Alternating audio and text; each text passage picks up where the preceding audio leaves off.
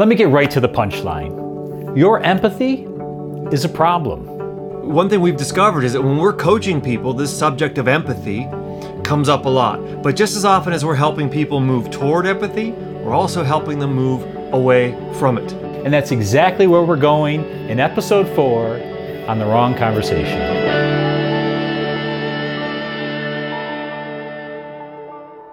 Hello, and welcome to episode 4 of The Wrong Conversation. Before we jump into discussing the challenges around empathy, I would like to say that if you would like to receive notifications about new episodes, as well as get some fun bonus content and extra insights, then I invite you to sign up on our mailing list at thewrongconversationpodcast.com. There's so much more to what we're doing than just this show. You can even use that to suggest a subject for the show as well. And for the video lovers out there, remember you can always watch the show on YouTube. And of course, I wanted to remind you how much your interaction helps this show. Any like, share, comment, subscription, and especially review we receive is always deeply appreciated. So with all of that business out of the way, let's jump into a subject that took us a bit by surprise when we started coaching: empathy. It was one of those things that kind of surprised me when I started doing this, I think. Yeah? It was a counterintuitive thing for me that this was a real issue. I don't know why. I guess I didn't realize it as much until I started working with people, how much they struggle with this. Over empathy, right?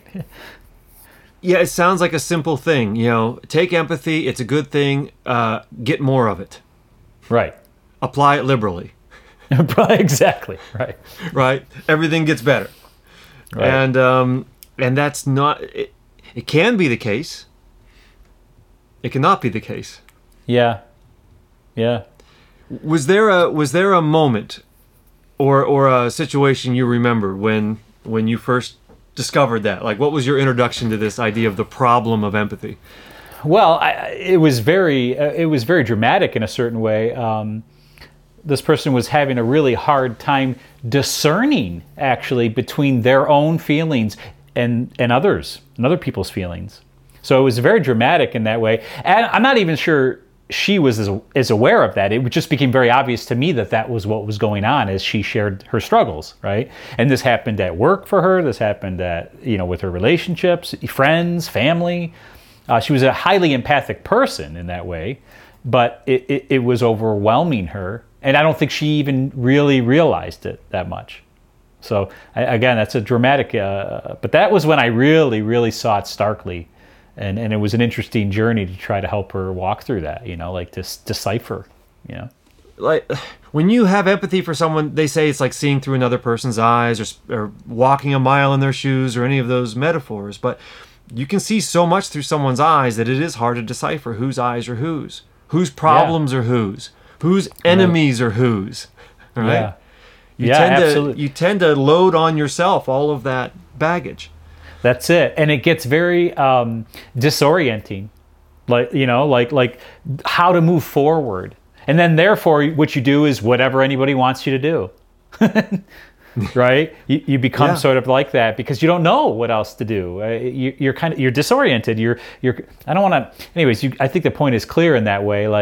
Because you're lost in this. It's kind of murky, too, right?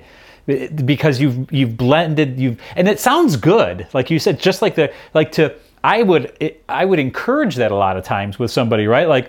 Like there isn't so much difference between you and the other person as you think.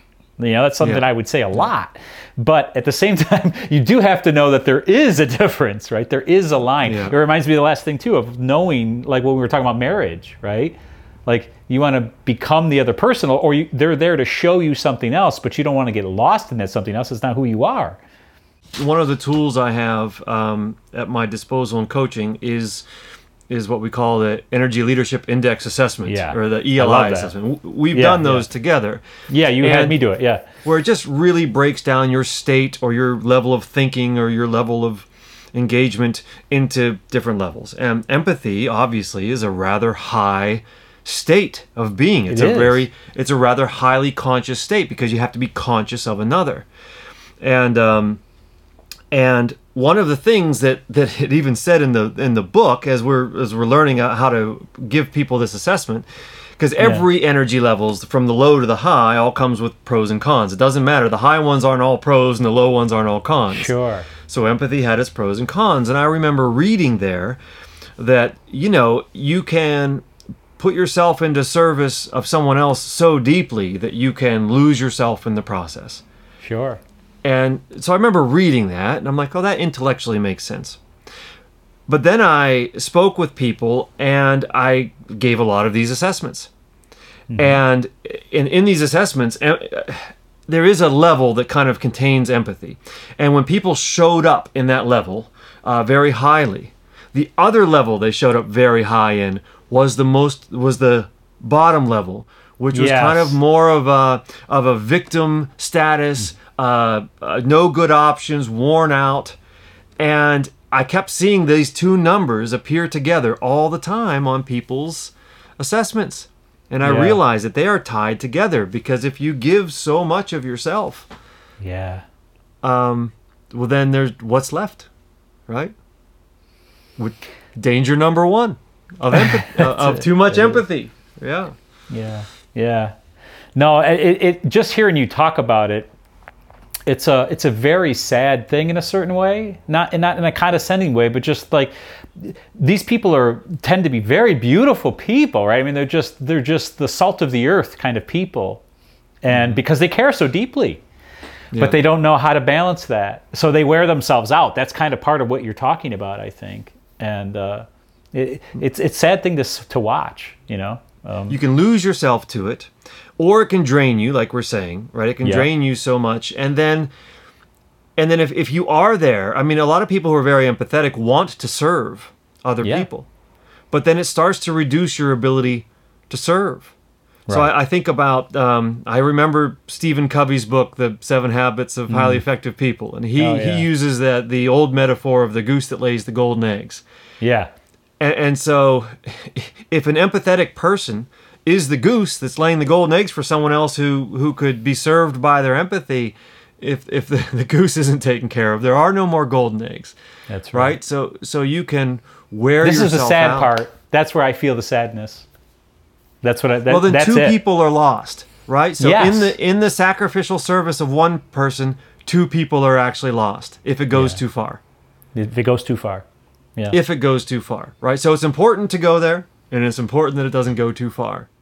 The first thing that popped in my mind as you first started saying the conscious awareness of someone else. The problem that I see a lot of times is it's not so conscious. It's a dimly conscious thing. Like I think these people tend to just naturally be that way. So there isn't so much consciousness about it. You know what I mean? And that's part of what our job becomes, right? Is to pull in a greater awareness into what's actually occurring, because they're not that aware. I mean, they know they're givers. I mean, I don't think any of them don't know that, and they know, you know what I mean? But they don't, like, I remember having that conversation with her specifically too, where I pointed out, I said, it seems like you don't know the difference between your coworkers' feelings and your own. Like you're taking them on so completely that you're not even sure how you actually feel. I said, is that a true statement? Or tell me, oh, no, it is. Absolutely, you're right. And I could see the shift in her eyes too, right? Because I don't think she had realized that. Like that confusion had happened. You know what I mean? Well, focus is, I think of empathy as being focus on the other, and focus is, by definition, removing information, right? Removing context and removing information. Right. And well, there's a lot of dangers in that, right? There might be some important information. You might be lost in that information. Right. It's kind of what you're saying about her. Is it her own needs, her own feelings were being lost because she was so focused somewhere else? And like you said about not being aware of it, I don't know if you've seen the stories. There's in psychology, there's a lot of talk about social contagions or emotional contagions. Yep. If you're in a group of people and everyone starts to, if a strong feeling is being felt somewhere, it tends to spread throughout the crowd. Yeah. And the science that I've seen is specifically centered around young girls, because it's quite common with young teen girls. But if one girl becomes anorexic, the whole friend group tends to dabble in anorexia. Or Yeah. if one girl starts to do self-harm or something, is really struggling with something, it tends to spread because her friends empathize, they want to Yeah. empathize, and all of a sudden it's like it becomes this emotional contagion that spreads, but people aren't doing it on purpose. They're not Right. trying, but they have trouble differentiating between someone else's feelings and their own. You know, I think this happens with men too. I mean, obviously it happens with men, course. but you know, you get the opposite. The I don't give a attitude, right? That's contagious. I found myself, because I'm a naturally caring person and sensitive person in that way, but hang around with the wrong people long enough and I stop behaving that way. Even stop seeing the world that way for a little bit. You know, I think it's a real thing, no matter what side of the spectrum, no matter what side of the sexes, you know what I mean? It's a real thing for sure, I think. We're just generally, all of us are social animals, and we all engage in some level of unconscious mirroring, right, of each other. Mirroring, yeah. Right, you don't even realize you're doing it, but you tend to want to fit into the crowd. You want to find some, I don't know, camaraderie or sameness, and so it's not a conscious thing. It's unconscious mirroring. It is. This comes back to my original point, right? Mm-hmm. When you're empathizing, which is more being sensitive to other people's feelings, not what I displayed or what I discussed as a male thing, which you wouldn't care maybe or something, you know, as a stereotype. But you're not conscious of the fact that you're doing that really, not at a deep enough level. And that's why it's a drain too, by the way, David. Do you know what I mean? It's like a short. It's like an energy short. Like there's something short-circuiting somewhere, so it's slowly draining, and you're not aware of that. Here's another danger with empathizing, right? The feelings / thoughts that come along with the feelings of another person are not necessarily right. Matter of fact, we know that they're not entirely right. You know what I mean? So the more we empathize with that, if we get lost in that, we can get lost in a pretty dark place sometimes. Right? My wife, by the way, is incredibly empathic. I mean, to the usage of that word where it gets to spiritual things. Like my wife has gifts, if you will, you know, that verge on the empathy thing. But she has fallen victim to it many, many times, less and less, because she's progressing, which is a very beautiful thing to watch, but become victim to what they call like energy vampires, or I don't know if you ever heard that term, right? Because she's a magnet. They can sense it. You know, and she would just sit there and empathize.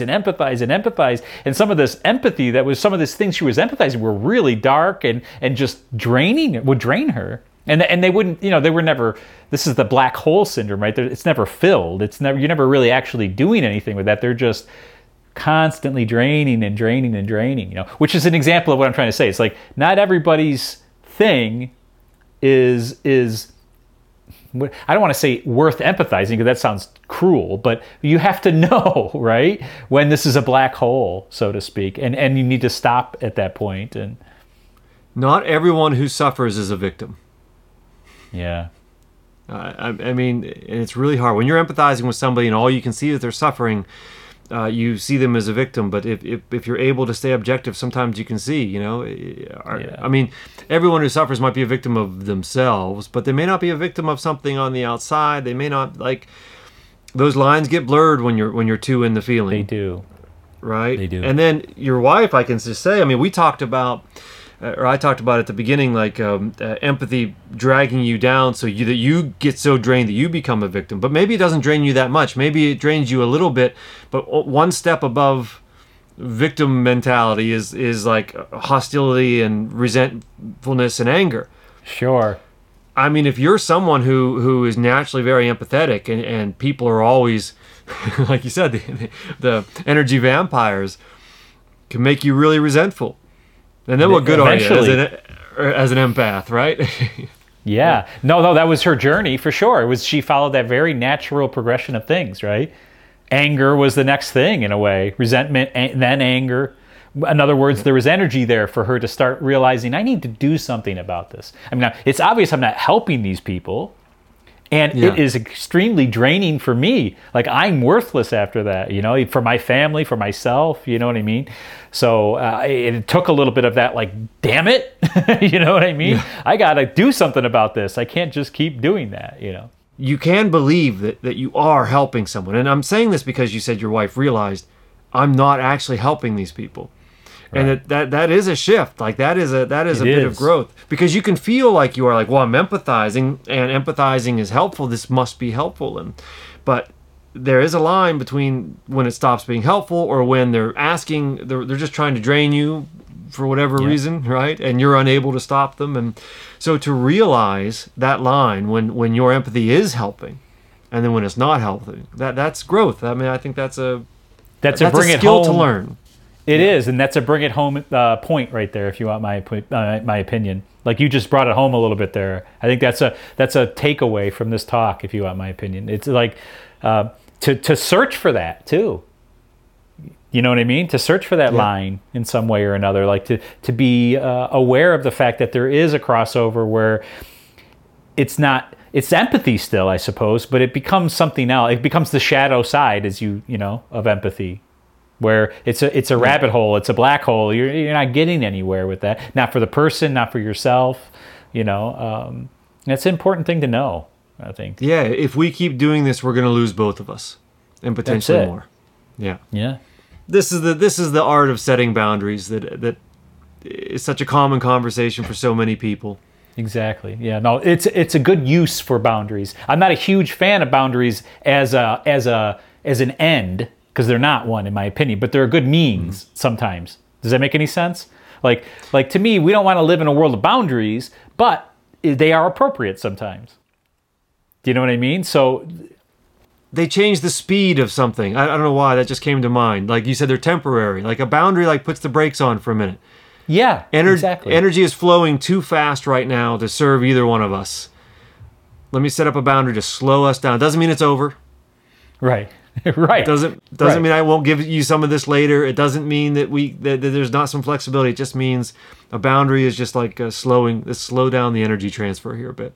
Yeah. And so when we say your empathy is a problem, we're not meaning that empathy itself is a problem. It just means that like everything, it comes with the seed of its own destruction. Right? I don't know where that quote's from, but that everything in the world comes with the seed of its own destruction. Yeah, and, a silly way that I always say that is your strength can become your weakness. That's even just better. Another way of saying it's just a simpler way to say it, right? I mean, it's true always. Like in other words, you take your strength too far, in a strange way, and it becomes a weakness.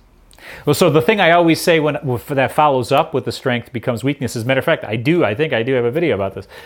Your weakness can become a strength. There's the hope, if that makes any sense, right? Like in other words, so you're weak in this spot, so you over empathize, let's say. That's kind of what our point is, right? It's the cautionary tale of over empathizing. And that's a weakness. But there's a potential strength that lies there. And some of that may be to turn some of that focus back to yourself if you're a victim of, energy vampires. Yeah, well, I think what you said earlier is the key. It's just consciousness of what are you doing? Are you empathizing? Yeah. Is your empathy running away from you?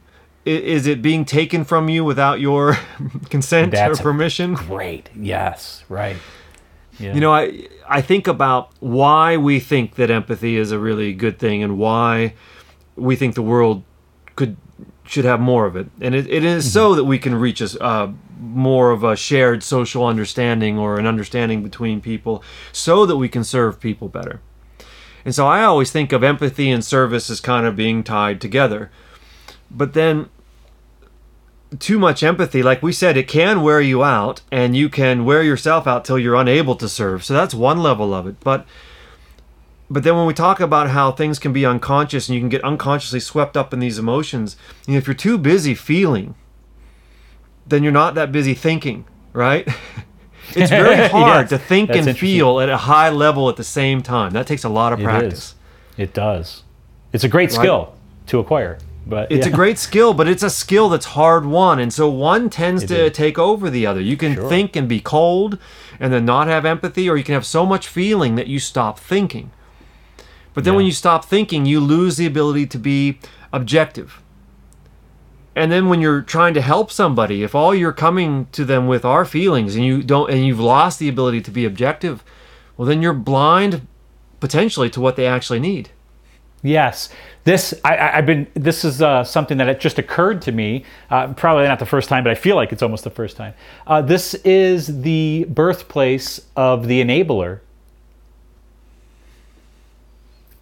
Over empathizing.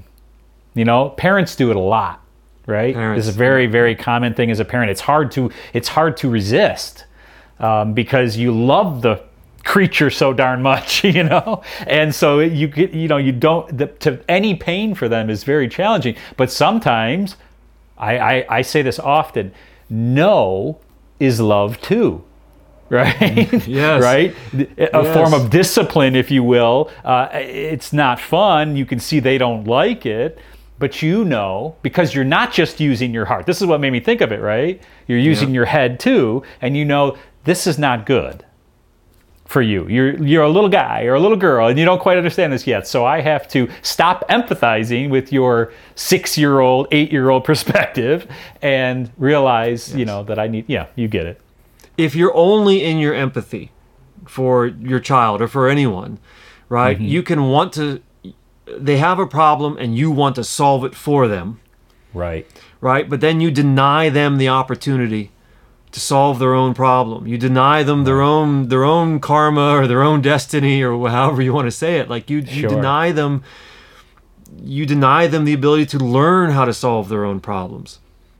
And therefore don't solve anything. You actually create more problems most of the time like that.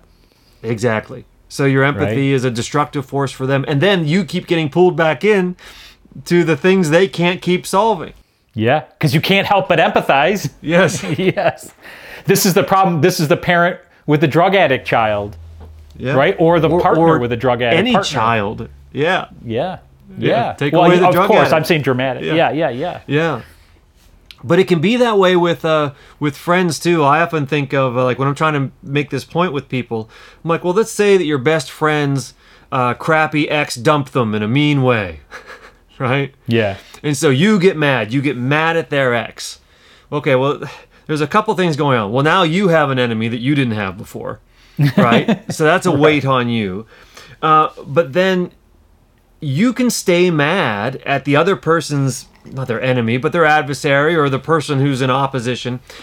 The person who you're trying to serve might be ready to forgive and move on or think something different, but you might be empathizing with them so much, you might keep egging them on to stay in the fight. Oh, yeah. Don't take that. You should, you know, like, because Yeah. your feelings become involved in the argument. And then all of a sudden, like, you're the one continuing their battle that they would very happily walk away from. Sure. Yeah, I agree. This happens in a larger scale too, I think. I really do. You know, the loud voice it's sort of the social contagion, like you're saying, you know, whether it's politics or there's a lot of different, I mean, that's somewhere where you really see it often, but it's a similar sort of thing though, right? Like somebody gets up and shouts and really loud, whatever it is, and you empathize with it. It's probably something you already kind of believed or thought, right? But not maybe to that level, but now all of a sudden you're feeling that way, so you're carrying that on, you know, and it's not, it doesn't play out naturally anymore. It's like some sort of a snowball, you know. I love on it. a It large doesn't scale. play out naturally. It's a snowball. I think of all political argument as just weaponized empathy. Yeah. What Yeah. are you doing? You're taking what does any political argument do? It takes somebody who's being negatively affected by something that's happening in the world, and it's making you hyper aware of their story, and it's making you angry about the injustice in their story, and then they suggest a solution. And because you're so angry about the injustice that's happening to this person, you're like, yes, solve this, right? Right. And you're so emotional, ripe. you stop thinking. Yeah, You're right. You're right. Yeah, exactly. You're right for whatever comes next, right? Yeah. But what happens is you're focused in on that person's problem, and because you're focused in on them, you're eliminating all of the surrounding context, right? If your empathy is too focused on one person, it's not focused on somebody else, and a lot of political discussions aren't even about philosophy or political philosophy. It's about who do you empathize with most, and who we exclude from our empathy. Right. Which is where it becomes a problem even in something like that, right? In other words, don't forget the other. Don't over empathize. Don't over empathize with one side or the other. Let's approach it as objectively as we possibly can. And that is not how we normally approach things. And it's definitely not how, whatever media, it doesn't matter which side and any of that stuff, they never approach it that way. No. Right? So you have to be hyper aware yes. of that. You have to be hyper aware of that as you're consuming information, right? To try to watch out Yes. for over empathizing, right? I think we should leave it at that too, because we don't want to get into politics too much, but that is an applicable use of this conversation, I think. Does that make sense? Well, To be mindful. you can take it from politics, but just apply it back to anything in life. People can That's it. weaponize your empathy against you. Yes. People can use your empathy, right? They can turn you into their servants. And just like you're not conscious sometimes of how much you're empathizing, they're probably not conscious of them doing that. Exactly. So it's not, some people are, we know this, but a lot Yes. of people are not. So, right. They just kind of, if you're over empathizing, you're probably going to get taken advantage of in that way. Not even intentionally, just naturally. Yeah, because by you keeping your focus on them, you lose focus on yourself or the surrounding context or the other people involved or the rest of the world. It's very easy because empathy is like a magnifying lens, a focused magnifying lens. All right, it does limit information, but that creates what I call empathetic blind spots. Yeah. I also think of empathy and your understanding of people to be tied, right? The more you already understand someone, the more you're likely to empathize with them. The more you choose to empathize with somebody, the more you're able to understand them. Okay? Sure. So understanding and empathy are tied and they go back and forth. But if you have common empathetic blind spots, or if you have habitual empathetic blind spots, then you have a habitual lack of understanding about people, a part of the world, a part of the problem. Right. And that's dangerous because It is. it's not just because it's dangerous for them, but it's dangerous for you because you have to live in the world whether you understand it or not. It's dangerous for the world. Yes. Yes.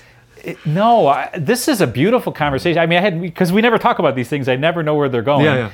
But this is a beautiful point and a poignant and important point that I didn't expect to come up. But this is really... I sum it up this way because I think everyone has a way that everyone's empathy naturally flows to certain places, and there's other places it doesn't naturally flow. Right. Just like there's things in your life that are easy for you to face, and there's things in your life that are hard for you to face. Exactly. There's truths that are easy for you to accept. There's truths that are hard for you to accept. Right? And so your energy or your focus, there's places where it doesn't want to go. And that leads to the empathetic blind spots. And that's what you're talking about. If it's too focused in one place, then you miss all this other stuff. And so I sum it up as your empathy is most useful often where it's least willing to go. That's a good bow. You just tied a bow on that. That was pretty good. That's a bow. Yeah. Yeah, I like that. That was good. So much of life is negotiation. Yeah. And this comes back to the back and forth thing we talked about. If you are going to properly negotiate a real solution with somebody, then you have to be able to empathize with them. But a lot of times when you're negotiating with people, and I use the word negotiate because a lot of times we're stuck in a world where we have to work with somebody who is a challenge for us. This is politics, right? Yeah. This is marriage. This is Right? marriage too. Yeah, right. This is marriage. This is work. Your work colleagues, right? Yeah, these are people who you can't get through life defeating. You can't defeat your spouse. You can't defeat your coworker. You can't defeat your fellow citizens, right? It's not going to work out. It's not. Yeah. It's not It's a good not going to strategy. work out. So at some level, you have to negotiate. And if you don't send your empathy where it's least willing to go, then you don't understand them. And if you don't understand them, you can't negotiate with them. And if you can't negotiate with them, everyone loses, including you.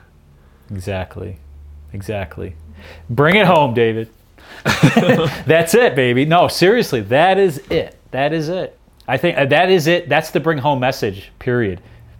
I know we had another one there, but this one I think is more succinctly said too. And I don't know, as you were saying, I could feel it. That if people were able to do that, or to even be willing, because we always talk about that, to be willing to work on that, to see the value in that, and to start working on that, placing your empathy where it's least willing to go, right? The world would be a different place. I feel like I could honestly say that. The world would be a different place.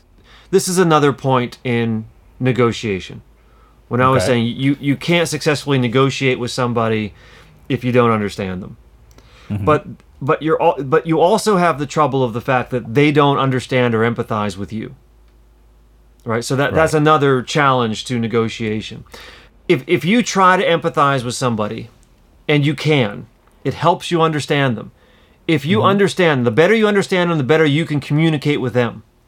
The better you can communicate with them, the more they understand you. The more they understand you, the more willing they are to empathize with you. And the more willing they are to empathize with you, the better the negotiation goes. Sure. When this is done in a balanced way, obviously, right? Yes, but I do think that empathy leads to empathy. It can. It can. Like if you're careful. You can't, don't just give it. But I mean, what I'm talking about are the circumstances when you don't want to give empathy, right? If you walk into a negotiation, you can be trying to negotiate the price on a car, right? So you go negotiate the price on the car. What's the salesman trying to do? How's your weekend? Got any kids? I got some kids, right? Trying to empathize with you. Why? So then you empathize with the car salesman. And therefore, it greases the wheels of the negotiation because now there's some commonality. But it all starts with somebody making the first move, even though it's an adversarial negotiation. But I get it. I forgot that part because I interrupted you too, I think. So I forgot that we're dealing with a difficult situation here in a way. Like we're taking our empathy and putting it in a place that it doesn't want to go naturally. That was the. But sometimes your empathy doesn't want to go to your wife or your husband. It's true. Yeah. Right? You get in an adversarial relationship with them. But as soon as you kind of break the barrier and say, you don't want to empathize with them when you're pissed off at them. Right. I'm angry with you now. I'm angry at you. I feel like defeating you. I'm but instead, let me try to actually understand. And my empathy does not want to go there. So let me send it there anyway. And as soon as you try to empathize, you might actually understand why they're upset. The fact that you can understand why they're upset invites them to empathize with you, and then invites them to see why you're upset. And then all of a sudden, something can happen. Some negotiation that moves forward can happen. Yeah. David, I would agree with you wholeheartedly. I would be so bold as to say that 90% of the time something will happen. If you authentically empathize in those challenging moments. That's my experience. Yeah. If you can authentically do that, you can't fake it. That doesn't play out very good. But if you're really there, it's a beautiful thing actually. Again, it shows the power of empathy. But it absolutely can transform something like that. It's one of those things that, whenever I get myself in a negotiating sort of situation, especially if something like a blowout has happened, let's say a family blowout has happened or something strange like that, right? I am totally ready to go into that situation, and I usually have very little fear or dread about it even. Why? Well, there's two reasons. One, because I have a sense of my authentic personal power, as I would say. But two, because I know that I have the ability to empathize. Like it won't be hard for me to do that. Even if I'm really frustrated, like it's just a skill I've developed, I suppose. Maybe I was naturally good at it too. But the point is, once I do that, I know that I will get it. Time and time again, it's been proven for me. In some really touchy, sketchy sort of situations. But if I'm willing, by the way, I hate to drag this word in here again because we should almost just stay on empathy, but it's vulnerability. They're very closely. Vulnerability and willingness are words that are going to come up in every single conversation we ever have. Ad nauseum, right? Right. And they should. Yeah, and they deserve to, because those are the words. Yeah. But that's what happened, because I'm willing to be vulnerable and really put myself and empathize with them and really see it, not some fake show, every time. I don't know if there's ever been a time. And if there has, it just takes longer. So maybe that one discussion didn't work out. I have to just do it again. Because I think a lot of times people don't believe it. Sometimes that happens, like There's a risk to believing it. there is. Because are they tricking you or not? Right. Are you so empathetic about them? You're just trying to hold yourself together and be tough. But as soon as they give you an inch, right? Yeah. Or as soon as you give them an inch, they're going to take a mile, and then all of a sudden you're not where you want to be. Exactly. And right. I think that's why you can kind of wield it pretty freely, because I think that you're conscious of where those lines are in you. I can give it. Yeah. I can take it away. I can think under it. I can think over it. I can move my focus back and forth. Yeah, and I'm not as afraid of that. The loss, first of all, I just don't believe it's even going to happen most of the time, right? It's just not, I just don't even buy into that story. And second of all, typically, whatever you're afraid of losing isn't that big of a deal. And it's not worth it. Again, you know what this has to do with? It has to do with that higher thing. Like, I place my empathy higher than even that person, and certainly than just myself. Like, there's a higher thing to serve, as you would say, right? What am I serving? I'm serving something higher, not even just this negotiation, if you want to call it that. Like, to me, I'm in there battling for the goodness of humanity, almost. Like literally, though, that's sort of where my mindset's at. You see what I'm saying? And that empathizing isn't just empathizing with this person, but how about the bigger picture? Empathizing with it, which is to say what? Feeling it, remaining aware of it in some way. Because that's the thing. It's not like, it's not about over-empathizing if you think about it. It's about over-focusing on one empathy. Do you know what I mean? Like that to me is the central point. Yeah. Like, you just landed on it. It's Yeah, not about amount of empathy. It's about where it's focused. And that's why I Yes. said that about marriage. Advocate for the marriage and it'll advocate for you was the line. But the point is, if you're always serving only your wife's needs, the marriage is going to die. If you're only serving your own needs, the marriage is going to die. And advocating for the marriage itself is just an invitation to think instead of just feel. Yes. You think, not what does she need, what do I need? What does it need? It's a different question. It is. It's a higher question. Yeah, it's a higher question. So it pulls you up, right? If your empathy is toward the bigger picture, then your empathy will be properly distributed and properly balanced with thinking and properly balanced with truth and properly balanced with accuracy and, Naturally. That's what's beautiful about that. Naturally. Yeah. Yeah. This is what the Tao, this is what they would call the Tao, right? Like why they say, like it's like morality is in the Tao. I can't remember the quote. I wish I could do it, but it's like a second or third tier. Like this is what we do when we can't do it right. We come up with morality. It's kind of the quote. I don't know if you've ever heard that quote, right? Because but it instantly lands. Because it's like, that's what it's because we're forcing something. We're trying, we know there's the right thing here, but we can't figure out, we can't do it naturally, so then we come up with this contrived notion of morality, right? But if we were to place you see it? Anyways. Yeah, if you're having a clean conversation and a high-level conversation with your conscience, it's just automatic. Yeah. Right, but that's a hard thing to achieve, right? Yeah. It is. Yeah. Right, so morality fills in the gap whenever we can't manage to let nature. But by focusing upward, by focusing on, and it's such an easy thing to trick yourself to think that you're doing. I think everyone thinks they're serving the greater good. Oh yeah, that's true. It's so true. And then that's what the check is, the ego check. That's Am I willing to be wrong? That's usually a really simple one. Am I willing to be wrong? And that's why I said earlier, are you angry? Because if you're angry, are you really being empathetic? And I think that people are like, well, there's so much injustice in the world, and I can't help but be angry about it. How's that not serving the greater good?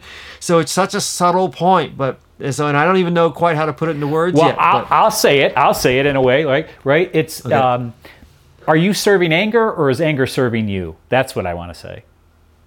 That's when you know. Do you know what I mean? Because when anger is serving you is when you fall down the rabbit hole of anger and you no longer, it's taking over, right? But when you're serving anger, is that what I meant to say? But when anger is serving you, that means that you're able to use anger to snap you into action, right? Yes. And move You can, and you move can on. zoom into anger and zoom out, Exactly. like we talk about. You know, it just reminds me of something else that keeps, it's a reoccurring thing here it's the ability to zoom in and zoom out, zoom in and zoom out, right? That's part of what we're talking about. If you know, it's not that you don't want to empathize. Obviously, we know that. You just have to have the ability to pull yourself out of that and see what else is there. Because like you keep pointing out, the more you focus, I always think of Heisenberg principle, right? That's you know science way better than I do, but it's like the more they learned in science that the more you focus in on something, you are necessarily excluding other information. That's just the nature of it. You can't help And it. it just makes sense intuitively. It does, right. It's not, right. If you're focused on a project, you don't know what's going on around you in the room. If you're really in Right. flow state with something you're doing and you're really in it, you don't know. The rest of the world disappears. In fact, we like way, flow yeah. state because of the rest of the world Yeah, disappears. that's right. That's true. But empathy can be the same thing. I think it's really compelling. It's really compelling to, and you can sit there and believe that it's the highest thing you can do to pour all of your attention onto another. It sounds like the highest and most noble thing. But if you do it too much, you can destroy them. You can destroy you. You can, Yeah. because like I said, you if you ignore too much information from the rest of the world, then you don't understand the rest of the world. And if you don't understand the rest of the world becomes more dangerous to you. So it's you know, it's self-serving as well. Not to get too wrapped up into this. Yeah. But you serve yourself and others at the same time if you're able to step back. And, Because balance always does that, yeah. right? Balance always serves the greater good, I think. I really do. It's very rare to come into the situation where balance isn't the appropriate response, if that makes any sense. Balance or even flexibility, like you said, being able to go in and out. Yes, Right. that's another way of putting, that's like another dimension to it. Yeah.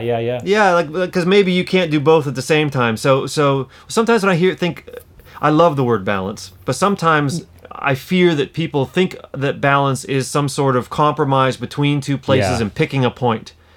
Yeah. But it's not. It's a balance in almost like the being able to move back and forth between things and just being flexible between. You know, you have to be able to go in and really, like as a coach, okay, so we're coaches. We have to manage both of these things at the same time. My job as a coach is to empathize with somebody. When they talk to me, course. I have to hear them. And not just hear what they're saying. I have to hear what they're feeling, and I have to really know what that's like. But if I get wrapped up in their problem, I'm a useless coach. No help, right? No help. It's so interesting. Yep. So I have to stay cold, you know? Not cold. Cold's the wrong word. But I have to stay objective. I have to stay outside of the problem, or else I can't lift them out of their problem. Or you know, I'm gonna quote yourself here. You have to stay flexible, which, by the way, was just profound, awesome. You have to stay flexible. You have to be able to do that and then spring back out of that and say, "Hey, this is kind of what I'm seeing now that I've been here with you, and now I can see. I come back to David land here a little bit more objective in your issues, and I can just."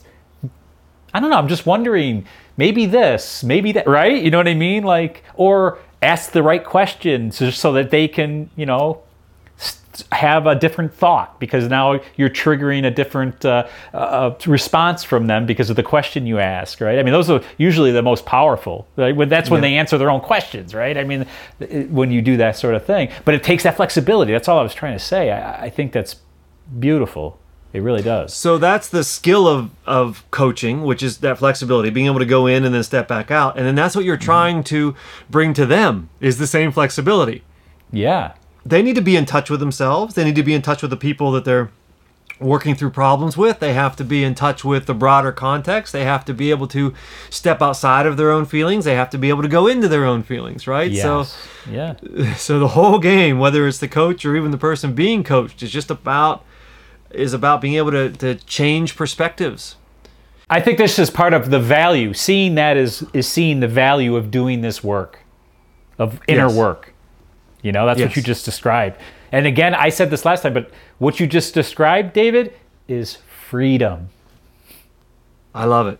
It's It's freedom. true. Yeah. Because it's freedom, and I just want to go back to something you were saying about anger, that it's sometimes it's hard to tell whether you have anger or anger has you. Yeah. When you're empathetic, it's very easy to be angry because you can be empathetic to your friend and angry at whoever is causing your friend pain. Right? Anger is very easy in empathy. It's not the other way around. Empathy is not easy from anger. But then even once you get above empathy into the win-win, spreading empathy around, then empathy is easier, right? Because you know how to let it out so that it doesn't drain you. Right? So it's more sustainable. And then anger is easy to call upon. Understanding the role of the victim is easy to call upon. Taking responsibility is easy to call upon. Forgiveness is easy to call upon, right? Because you're working up here. So you have to keep zooming out and upping the conversation, upping the level of the conversation, upping the level of your consciousness, upping the level of your energy, because once you get up there, then you have options. Then you can zoom in and you can zoom out, and therefore you have freedom. You have emotional freedom, intellectual freedom, empathetic freedom. Yep. Exactly. Right? You know, absolutely. You know, this just happened to me personally. I told you when I came home here and I had all these things, and part of the, we're going to record this and all that stuff, and the dryer's broken and my wife's wearing, oh gosh. And so we're trying to unhook the dryer and the damn thing just will not unhook. You know, like I lost my temper. Like it was so, because I'm, the time constraint was tough. But I lost my temper. It was natural to lose my temper. It didn't own me. You know, like I lost my temper. I apologized to my wife. Like that was ridiculous, but that whole thing was ridiculous. And so, oh gosh, I got to record with David now. Yes. I can record with David now because I have some of that like ability to move on. It doesn't own me. Yeah, you've practiced the zoom out. Yeah. Exactly. A lot of times, because people will say, okay, so I don't want to be angry. I want to be empathetic. But you say, well, it's not bad to get angry. Anger can be useful. You just want the ability not to live there. You want the ability to zoom out from it as quickly as possible, or as quickly as it's beneficial. You want out, right? Yeah. So it's not that anger is bad. It's that if your only option is anger, if your only option is anger, then that can be bad. That's it. You want options. Therefore, freedom. How do you get freedom? You learn to zoom out. You advocate for the marriage instead of for yourself or for your partner. You advocate for humanity instead of these humans versus these humans. Exactly. You advocate you advocate up as much as you can. It's so important, David, to this ability. It's so important. I'm happy we had this conversation. I didn't know where I was going to go, but it's just such a sorely needed thing to understand this whole nuance too. I mean, we're talking about a great deal of nuance here. To have a skill like that, to be able to do that, and to even know that, hey, there is a way to empathize with humanity and to think about it in those terms, not get lost in. It doesn't mean you don't care about your side, so to speak, but to remember that there still is yet another thing that's greater, right? That can but be it's served. Hard to empathize with humanity as a whole until you can empathize with the people you least want to empathize with. That's true. That is true. And it can be frightening to empathize with other people because one, you start to learn about other people. You can make yourself wrong. You can let down your guard to them. You can open yourself up to a darkness that comes from maybe someone else. If you really empathize, I mean, you're going to go somewhere that's not pretty. That's right. But how can you empathize with humanity as a whole until you can? Well, it goes back to you are not a good person. Like until you understand both sides. Doesn't mean you have to go to the other side, but you do have to understand it. And to understand it, you have to empathize with why someone would go there. Yeah. Why is this ugliness exist? Well, you have to know it. You have to know it. Without succumbing to it, but you have to know it. That's it. Yeah, you don't get lost there, right? Yeah. You know the word I always use? You don't indulge. There's a big difference there. I love that word. I use that usually when it's like when you're experiencing your emotions, your own feelings, my allow and let go thing, right? So when you're allowing, there's a really big difference between allowing and indulging. And it takes some time to really realize that, what the difference is. Do you know what I mean? When you're allowing yourself to have a feeling, it's tricky that you can easily slip into indulging it, which isn't what we're trying to do, right? And the line between them is always moving. It is. It is. Right? That's why process is more important than having rules. Yeah. Yeah. It's not defining the line. It's feeling the line and learning how to step on both sides and knowing what they feel like and knowing the difference and dancing with that line. You know? And this is what the Tao means when they say Yes. that. Like, this is why morality is a step down or two, because it's a rule. And you Yes. lose all sorts of, it's rigid. It's not as flexible. Yeah. Like we talked about, having that flexibility, right? I mean, that's what they're pointing at. Like, you need to be able to dance, man, you know? You can't You need to be... be able to dance. And empathy is the same way. It is. You need to be able to dance with it and Yes, know the exactly. line and understand the line. The lines between, you know, what you are empathetic with and your empathetic blind spots. You have to know where the line is between the unknown, the uncomfortable unknown, and your too well-known habits. Like, there's a line between those. Serving the others versus serving yourself. You have to know where that line is, and it's always changing and it's always moving, which is why the work is important, which is why that freedom is important, because you need freedom to move and dance. That's it. And you can only, the freedom has to be earned through the work, through vulnerability, through allowing it, through balance, through all these things we talk about. Yeah, through struggling through all the wrong conversations, right? Through having a million wrong conversations and losing yourself to empathy and anger and failing other people because you've lost yourself to empathy and anger. Like, yes, constant Forgiving failure. yourself for all... Exactly. Forgiving yourself for all of it. Yeah, Yeah. Yeah. exactly. So that was our conversation on empathy, and we would love to know what you think. Was that the wrong conversation on empathy?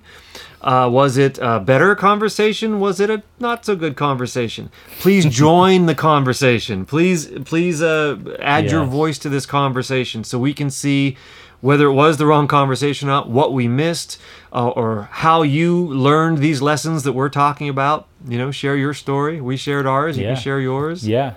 Actually, too, any suggestions for further conversations are welcome. I would love to hear that. What's something you would like to hear us, you know, banter back and forth about? That would be a very interesting thing to leave in the comments. Absolutely. And so commenting is very meaningful to us. You know, likes and Yeah. shares and subscriptions are deeply important to what we're trying to do here. I mean, we'll talk like this with or without you, but we prefer to do That's it right. with you. We've done it for decades. Yeah. Yeah, we would prefer to do it with you. We would prefer to share it, not just Yeah. for your good, but for our good, because I feel Yeah. like that as we have these conversations and we get feedback from people, we learn from you. Oh, yeah, absolutely. And and we're just trying to have a better conversation. That's the whole goal here. It is. It is. So for our next conversation, we are going to talk about how you are not enough. Sorry. Love it, David. As I love all our conversations, and I look forward to it. All right. We'll see you next week. Bye, my friend. Sounds great. Bye.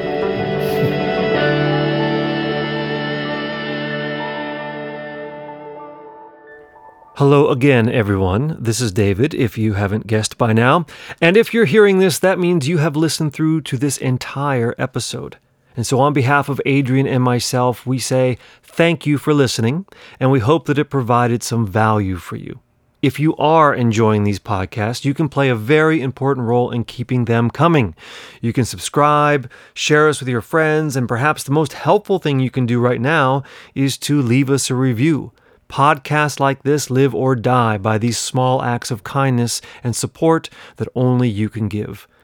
If you'd like to stay up to date with the show, become part of our growing family, as well as receive some extra special bonus goodies, please sign up on our mailing list. We won't take over your inbox, and we try not to send out anything without a little something extra in it for you. There is a link where you can do that on the header section of our website, thewrongconversationpodcast.com. For the video lovers out there, don't forget that you can always watch the show on YouTube. Again, thank you for helping us get this humble little show off the ground. We really enjoy doing it, and the opportunity it gives us to make a connection with you. So thank you for being a part of this. It's why we do it.